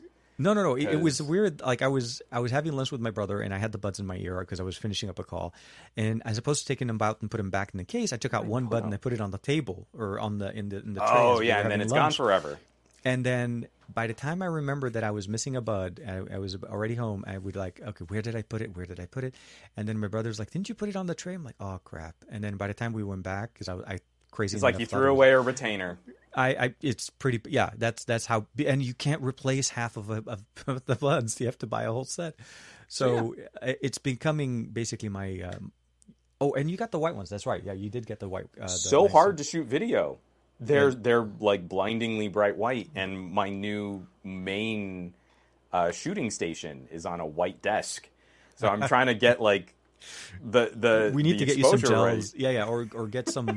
So I shot so much of the video on this terrible creaky stool, just because it's got like that pleather just black to get the contrast. Yeah, so you can get the color to calibrate correctly. You remember these stools? These stools like hurt your bottom after about 5 minutes of sitting on them. I was there for an hour and a half that one time. dude. But you can go to the end. Have you gone to rewatch that video? Because at the end of it, you can see like how we're shifting. We're shifting like the whole time. Well, no, so okay, like so we don't have a back. Hemorrhoids here. Yeah, and the way it's don't worry about it. You know what? I try to remember the good parts of that day, and the fact that we got a chance to hang out and I got a chance to check out the lab. It was it was so long since we last hung out at the park prior to that. So to me, I would take that. That was good. It is, and like I said, last night was honestly to kind of top it off a little bit with everything kind of going on. I'm hopefully going to be able to put out the video today for the Pixel 6 Pro. I want to talk a little bit more about that. So that's going to be my next video kind of going on. But having a chance to hang out with you yesterday and kicking it and watching a movie and just having a nice, chill, a little bit of a, hang out with some friends type of a night was definitely nice. First time at the Chinese, at the TCL, Chinese theater. I'm glad you finally got to see a movie. TK had never seen a film in that. In the Chinese theater, and that's like a rite of passage in Los Angeles. To find out that my son's been there twice through summer camp back in a couple of years ago, and it's like, so they've watched like Finding Dory and Cars there, and I was like, what? You've been here? Like, okay. Well, at least I told him I finally was able to make it, and it was he was excited as well. As you know, he was texting me last night. He's like, "Hey, what are you guys doing? How's it going? Did you get a chance to meet him?" And I said, no, sadly, he didn't get a chance to meet Benedict. They kept Benedict. us far away from the important they knew it Benedict funny. and I shared a lot in common that he just did not know about. For sure. But the movie was nice. And like I said, it will be hopefully available in the next few weeks on the 1st of December. So today you've had. I want to get back to Yeah. earbuds here. You had the OnePlus Buds. Yes. You got to use them for a while before you lost one of them. What has your experience been with OnePlus Audio in the past? Actually pretty positive. I've been using their neckband solution for quite some time. I actually have my wife on theirs. The last one, I want to say the OnePlus. Oh man, I forget the name of the moniker, but it's the last one that they released that was a neckband style in the ear because that's the only one that fits hers because of the wing. I have their USB-C buds that I like to use for some. Yeah, exactly. These guys. Yeah. And it's been, with the exception of the lower, the more budget friendly version, which ended up focusing more on low latency than bass. I actually like the audio profiles that they have. The audio on them is very decent. Range was very good. LHDC was not working for me on OnePlus devices, with the exception of the Nord 2. The 9 Pro did not have it. I found that to be a little bit of it was a selling point, and I feel like we should have it by now. You know what I mean? Yeah. Because they've been out for a little bit. It's not like I'm coming to the OnePlus Buds Pro fresh. Exactly. This isn't a launch review. And so my hope essentially is that we are going to get it on. This is more on the smartphone side of the house. It's not necessarily on the Buds side of the house, because I think as we saw in your video, spoilers obviously, but you're able to get you're able to get the higher codec working on other devices. It's just right now OnePlus devices need the updates. And again, I'm going to keep making this joke, and I'm hoping that my relationship with OnePlus PR appreciates all of the love that I'm making this joke in to encourage the update. But I feel inadvertently OnePlus has made some of the best sounding earbuds you could buy for a Xiaomi phone, where you do have better support for all of these other advanced audio codecs. Like Xiaomi has done an awesome job with aptX Adaptive, the newest flavor of aptX, LHDC, and LDAC. And it's coming. All of these things are coming to other Android devices, but they're not here yet. And to me, it's funny because we want to treat a company like it's one person. Like Google is this one guy, and how could he make such a crazy decision on this one product and then still be making these other products? The OnePlus divisions, there's a group of people under the BBK gadget umbrella that are making audio products, and then those audio products get sent to different manufacturers. And the BBK audio has been solid. The Vivo buds are really good. Those are excellent noise-canceling buds, and they support aptX Adaptive. Yeah, the Oppo buds are also amazing. The Oppo buds are solid. So, to me, it's not this is a failing of the buds, because the OnePlus audio team did their job in making beautifully built, well-featured, and having novel features. Like, there are things on the OnePlus Buds that you will not find on other earbuds. To me, now it's that I've got to make fun of the OnePlus phone team to encourage the update that will finally bring us the support so that I can really get everything out of the OnePlus Buds that I want. We're in a weird transitional point right now for OnePlus when it comes down to their software, right? So the biggest thing that I think we're going to probably see is maybe with Android 12, full functioning Android 12 Oxygen OS. I'm hoping the conversation changes. It's just that's the overhaul that's going on. Color OS is becoming the base for OnePlus, and OnePlus is now need to optimize. So we're going to see a big shift in approach into smartphone, into the OS when it comes to OnePlus. So I'm hoping that rolls out with it, where we get the LHDC. I can't speak to it yet because, again, the only time I was able to get it was on a OnePlus that was running the first version of Color OS based Oxygen OS. And that was where OnePlus, the Nord 2 had it. So that's why I'm hoping when we get that update, Android 12 on OnePlus 9, 9 Pro, that's what's going to kick it up. So, and this is also we just front loaded a huge part of our podcast talking about review styles and FUD and do you buy this and expect updates and things like this. The thing that makes me a little anxious, like I'm talking about these earbuds. They've got this feature. LHDC is becoming a higher profile alternative to aptX and to LDAC. Mm-hmm. And there's something interesting happening, having some additional audio processing competition. I'm an audio nerd. I love having these conversations. And Aditya appreciates the difference between and jumping over to LDAC for sure. I mean, again, if you're doing some critical listening and you start to get a feel for these things, I think they contribute and I think they matter. And we're finally getting the hardware to demonstrate that. Like True Wireless started as like earbud convenience for taking phone calls and is now maturing into a platform where different hardware combinations can contribute to different tuning and to different sounds. It's not as robust as cabled headphones, but that's the direction that we're heading, and I'm so happy to see that. Mm-hmm. It makes me anxious when the messaging from the manufacturer is so specific about updates. OnePlus is not saying, hey, if you have a OnePlus 8 Pro, you're going to be in line for the LHDC update to really use your OnePlus Buds Pro to their full capacity. Yeah. They're only saying the only phone that they're listing outright for eligibility is the OnePlus 9 and 9 Pro. And the 2020, basically 2021 current series, which and current series premium phones, because I don't believe the 9R is on that list, but please correct me if I'm wrong. I don't know. Or even the 9RT, the latest version that they just released.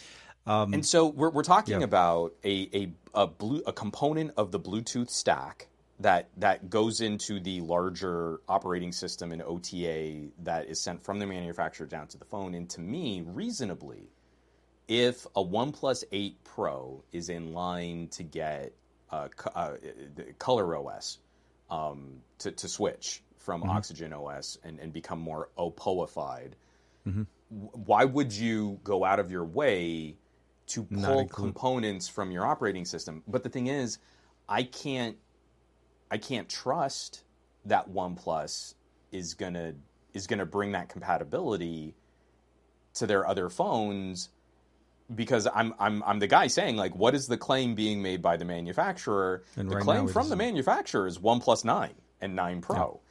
So I want to hope, but now I'm being told by the manufacturer that I shouldn't. And that to me is the weirdness. The OnePlus Buds are great.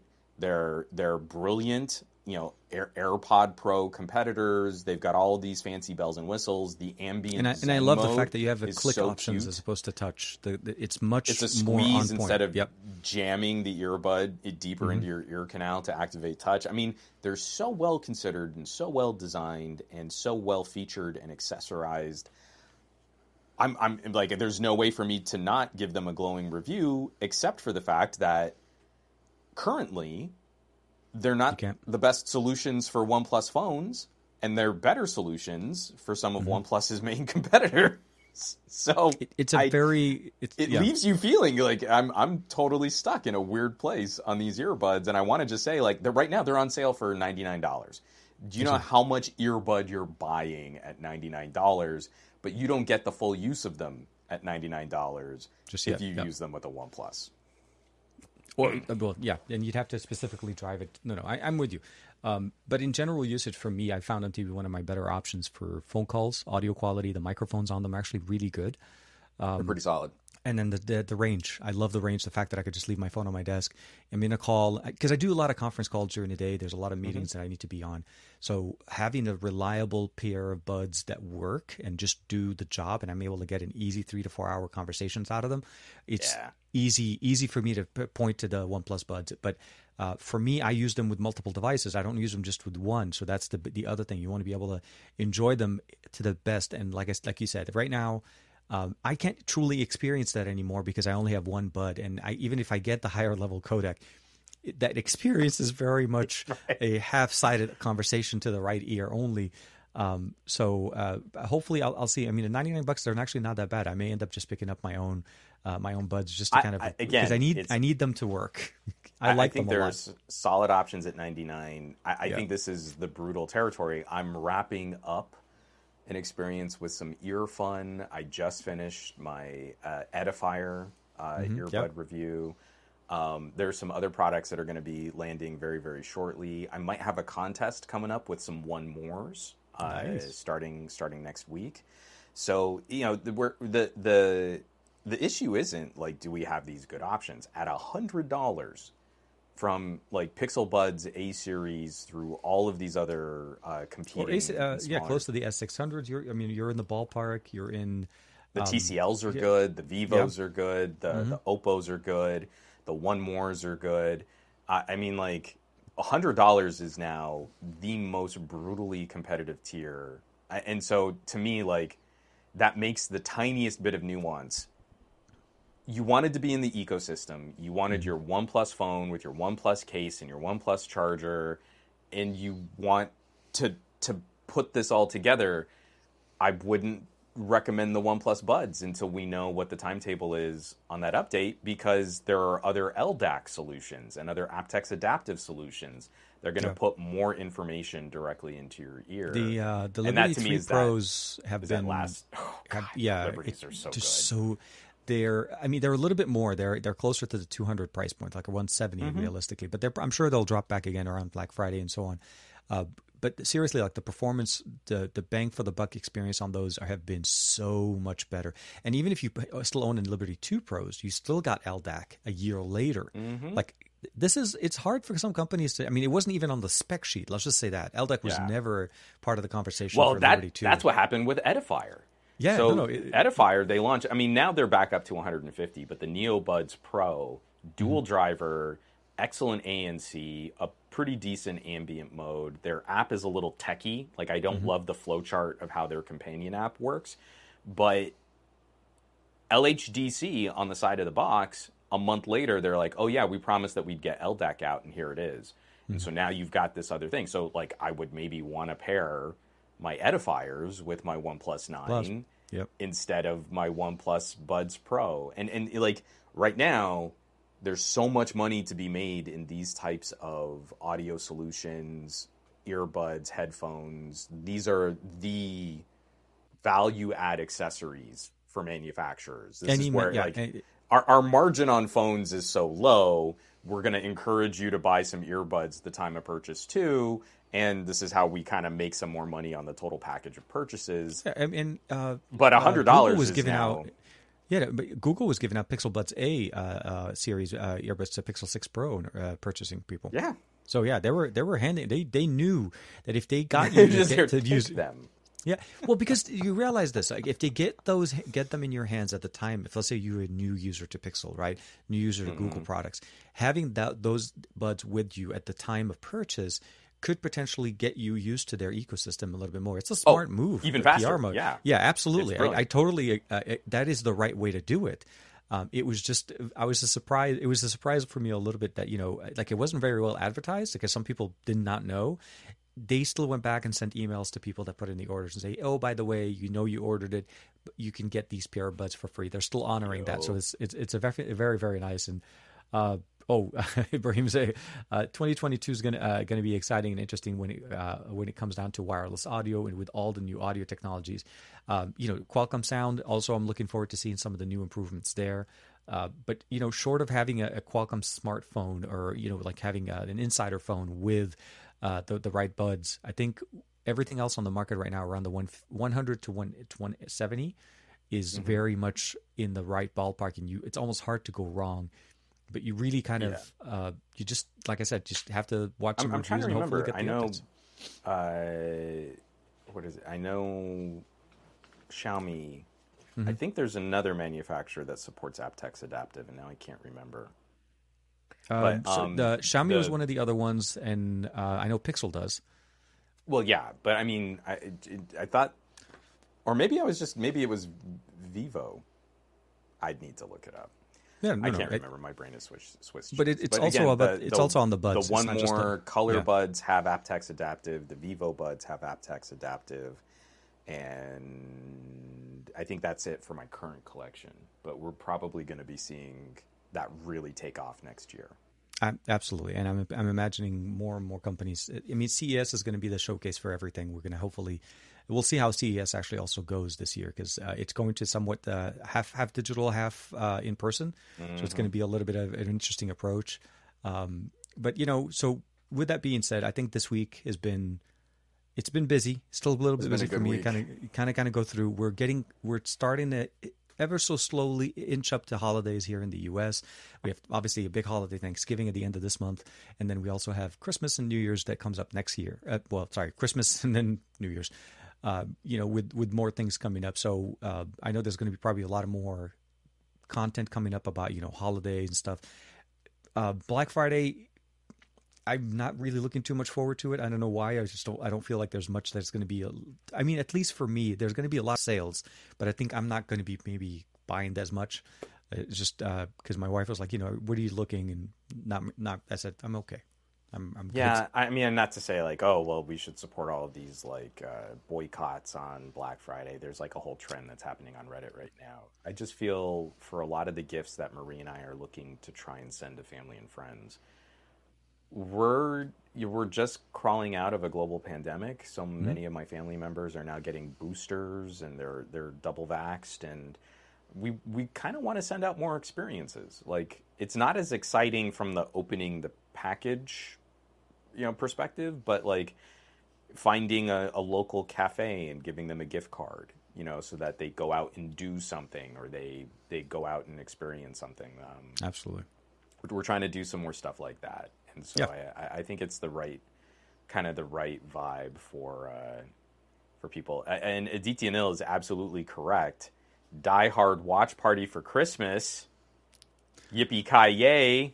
I knew that Die conversation Hard was is going to come up. absolutely the best Christmas film ever made. I am not saying that ironically, and I am not saying that just because it is objectively true. We all saw the show. We know. We know the conversation. A husband and a wife, a man's regret, the remembrance of times past, all set to the backdrop of a wacky bank heist terrorist situation. There is no better collection of themes to present for a Christmas film, so it's got to be Die Hard. We got to do the party. We got to do the Die Hard party for sure.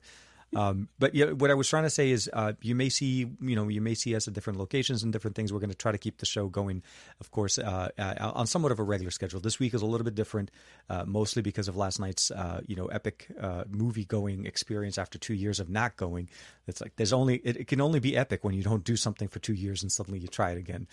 Yeah, for sure. I want to say, do you have any other videos, or do you have any other content coming out this week? The biggie is I finally put out a closer examination of the Xperia Pro I. That's on the Patreon right now. Patreon.com/SomeGadgetGuy. It's a 30-minute video, just talking about the main sensor. I mean, it's really the most exciting aspect of what's going into that new Xperia, and then also there's a lot of digging into photography philosophy, because Sony is making some very specific choices about how this product should be used.